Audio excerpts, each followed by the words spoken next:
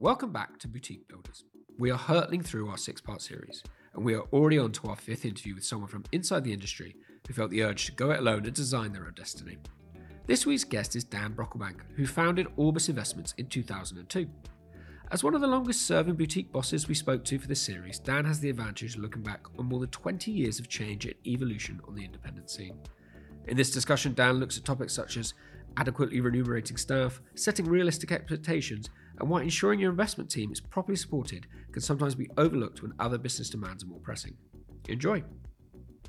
In terms of launching a boutique, running a boutique, what led you down that path? What made you want to go down the sort of independent way rather than the more institutionalized, larger player? Sure.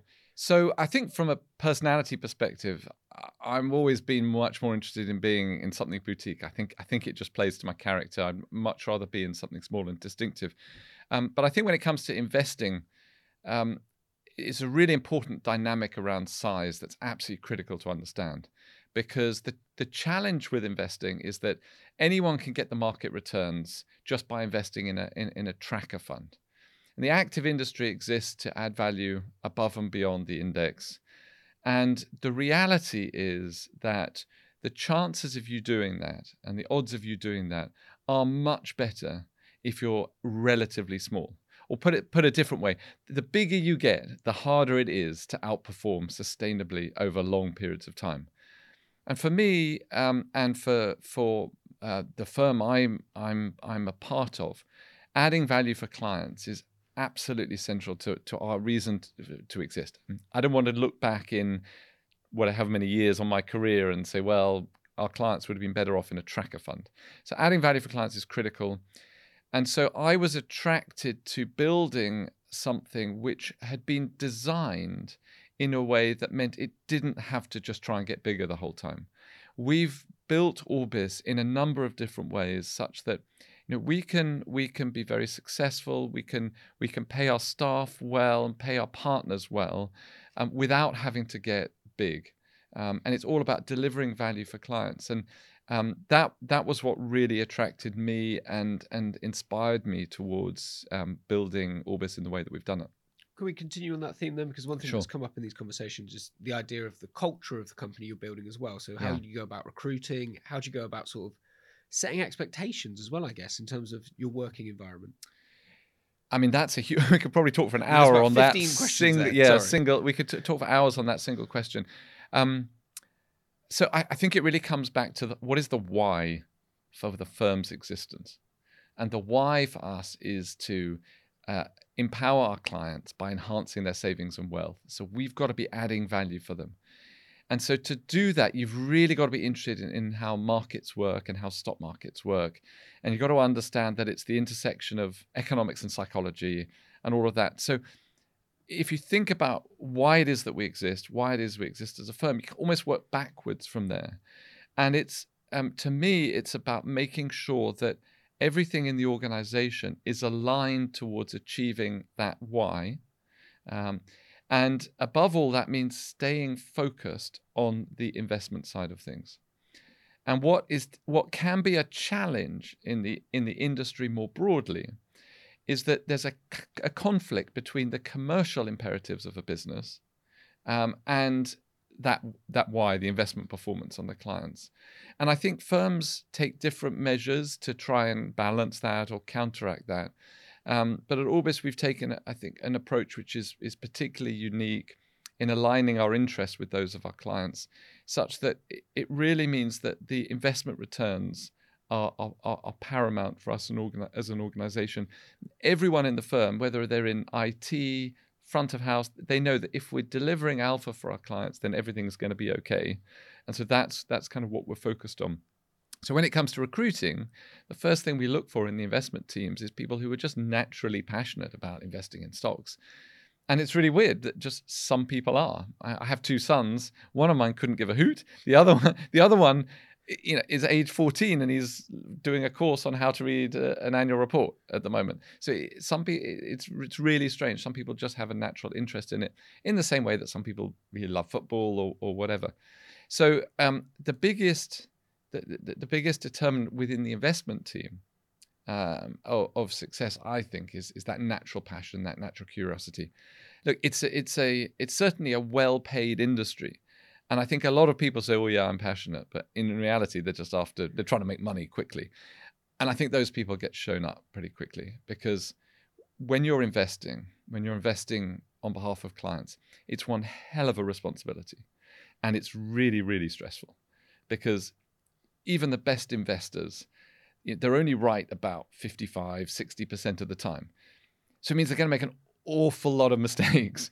And when you're investing tens, if maybe hundreds or even billions of dollars of other people's money, and you make a mistake, you've got to be pretty strange if you don't feel the stress about that one. So we're involved in a pursuit that is uniquely interesting to some people. It's a huge responsibility, but it's one where there's a very unusual kind of error rate or hit rate. So you have to find the people with that unique blend of psychology and passion that they can cope with that. And so I think that the passion in investing is the first thing, but then there's a second thing which comes, and it's even harder to assess, particularly in interview. It's really, can you cope with those setbacks? Are you comfortable holding positions which are very uncomfortable, which are very contrarian, when you have the market telling you you're wrong? Just today, for example, Nvidia is the most popular stock in the world. Our view is that the chances of that being really cheap today is very, very low, and the chance of us being able to add any value in the analysis of that is very, very low. So we're quite happy just to ignore it. But a lot of people find that a real problem. They're like, but it's so important, and it's right at the intersection of all of these waves. So we've got to do some work on Nvidia. We're happy just to say, no, look, it's really popular. It looks really expensive. We may be wrong. It may go on to be great, but we can afford to miss it. We can afford to go and look at some of the more unpopular areas of the market. So it's a unique blend of passion and the ability to be uncomfortable and look in unpopular areas of the market for long periods of time. That's what we look for. So along these lines then, in terms of product development and the idea of the strategies that you launched, because one of the questions was about what was your flagship, or how you decided to develop. Can you tell me about the conversations you had around the path you took to which products you've decided to launch? It's very, very simple. And the way I would answer that question is kind of how we would answer a lot of strategic questions within Orbis. Is I turn around and say to you is, what's in the client's best interest? What do clients really need? And we could do a whole series on the ways in which the industry falls down or fails its clients. But I think when you look at what clients really need, let's take the UK market, the advisor market, or the retail market. I'll tell you one thing clients don't need is hundreds and hundreds of choices and thousands of funds to sift through and trying to figure out what the right one is. And there are even some providers that have hundreds of funds. And that to us is just a poor outcome for clients. Don't forget, most individuals or clients, they see looking after their pension or their their investments, they see that kind of roughly on a par with going to the dentist. They try and avoid it until they really, really have to. And so if we make the choice a lot harder for them, we're not doing them any favors.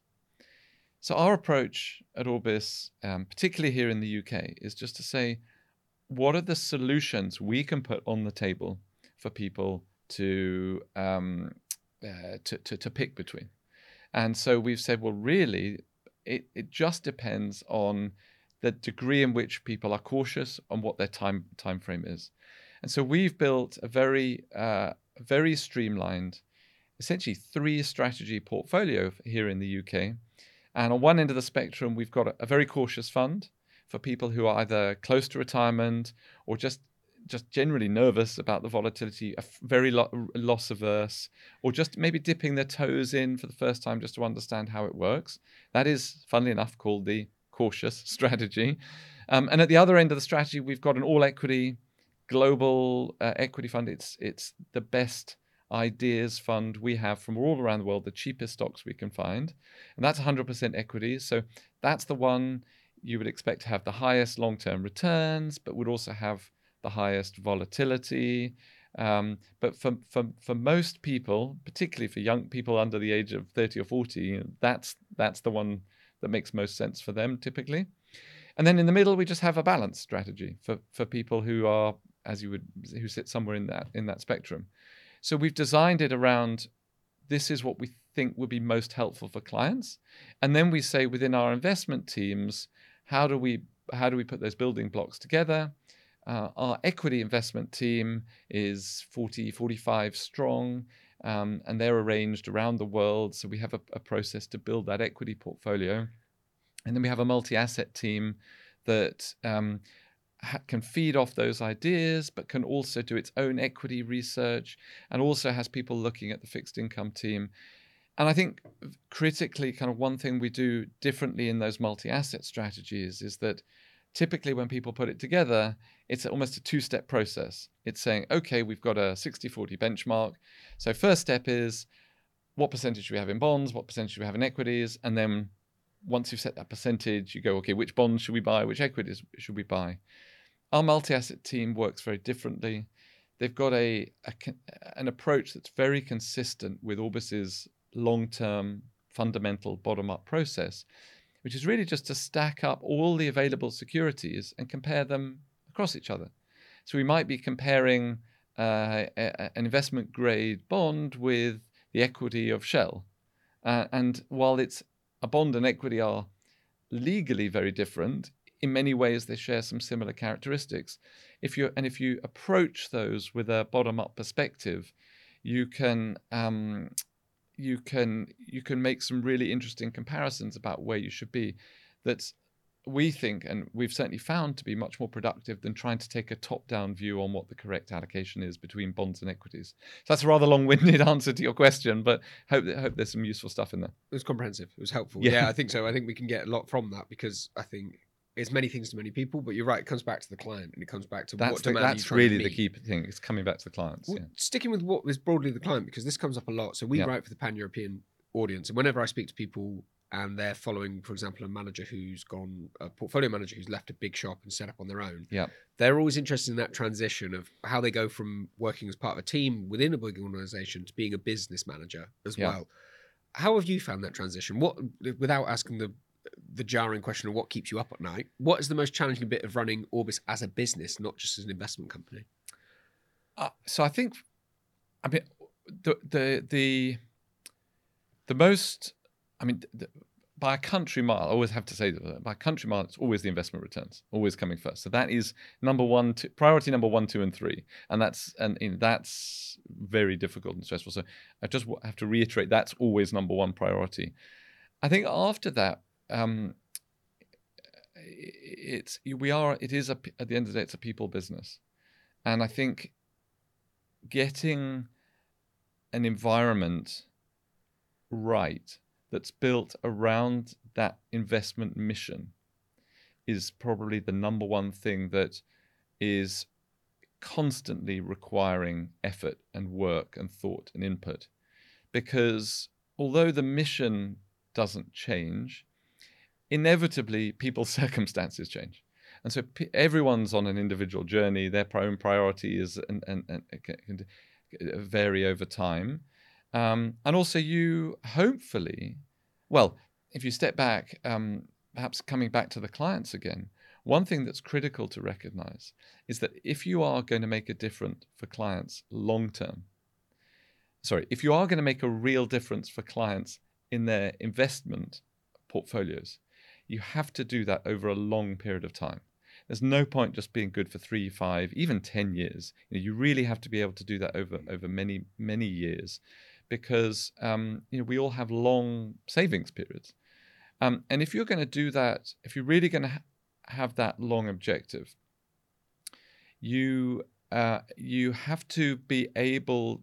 Well, you have to recognize that the horizons you're operating over could well be longer than any individual's career. And so you have to think about a portfolio management team or a portfolio construction process that's constantly planning for the fact that you might lose a portfolio manager, you might lose somebody in your investment team. And so building that continuity within the team is something that we see very much as an integral part of what we do for our clients. We're trying to give them good investment performance now and in the coming decades. To do that, we have to plan ahead, because we can't just go out and find somebody says they're going to retire next year. You can't find somebody overnight. So we're building that, and we very much believe in building that talent organically from within the firm. We don't go into the transfer market and try and hire people across. We take young people who are passionate, educate them in how we operate and invest. So we're building that team up so that we've constantly got a developing bench of people to step in as and when people either choose or have to step back from the frontline investment experience. So once you've got that going within the investment team, and that really is critical, you've then got to build a whole business around them as well.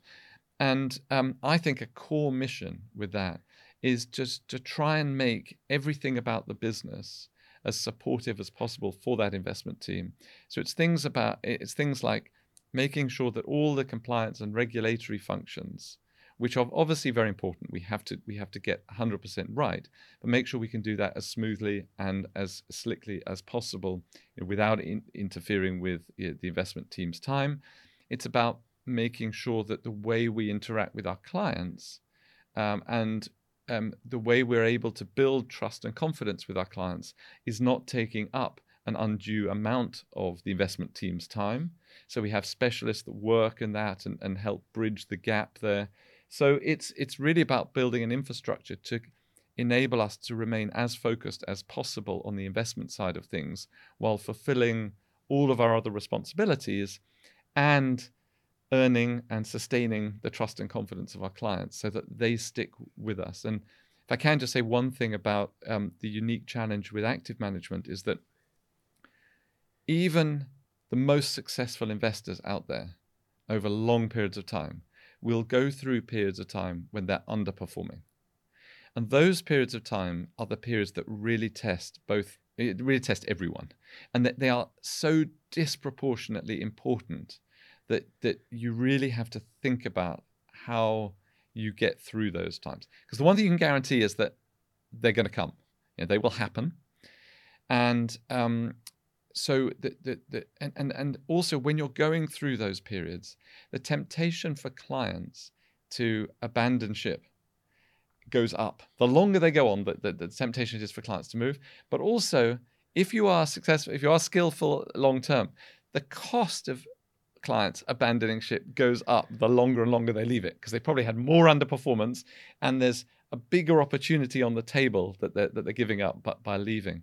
So those are the periods when it's just disproportionately important to have the firm infrastructure working to both avoid adding undue pressure to the investment team, but also keeping the clients on board and understanding what you're doing, why you're underperforming, what the opportunity set is, why the portfolio is positioned in a particular way. So can't even remember what your original question was, but that's certainly an area that's really worth understanding and exploring. I think with that answer, you've also touched upon and covered quite well the bit I was going to say about if you could have learned to do something differently or approach things differently. I think that's been covered. So I think there's only one real question, which again is slightly reciprocal of the first one, which is what's the best thing about running a boutique?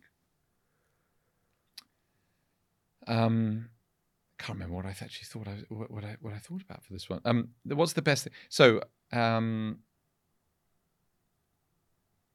think, there are two aspects. I'll probably just focus on one for now. But I think we've had a number of occasions when clients have gone out of their way to get in touch with us and say, thank you, you've made a real difference. Like handwritten notes from people who were with us from the outset. And I think when those land, then it's a very powerful reminder that at the end of the day, we're not just shuffling cells around on a spreadsheet. It's real people's lives that we're impacting here, and real people's lives that we're trying to help. And so that's ultimately what matters. I mean, in the shorter term, my parents-in-law are clients, so it's avoiding them being upset with me is also quite motivating. But in a funny way, I think the helping clients, while the investment returns are a really important part of it, what we do is so much more than that. Because we have to help clients with their administration. We have to make sure that the totality of their experience is really high quality. And I was walking through our client services team the other day, and there was this bunch of flowers on the table, and I said to Maddie, who was standing near them, I said, "What's that all about?" And she said, "Oh yeah, a client went through a bit of a difficult phase, and we were able to be really helpful and help them through it with all the forms and everything. And the client had sent her a bouquet of flowers." Now, I don't know when you last ever considered sending somebody on the end of a customer services helpline a bouquet of flowers, but it was just another example that there are real people at the end of the day, and it's the totality of that experience that can make a real difference. Something that Maddie and her team had done had obviously made a real impact there, so it was really wonderful to see that. So that was pretty cool. Fantastic. That's an excellent example. I think that's really nice, the personal touch.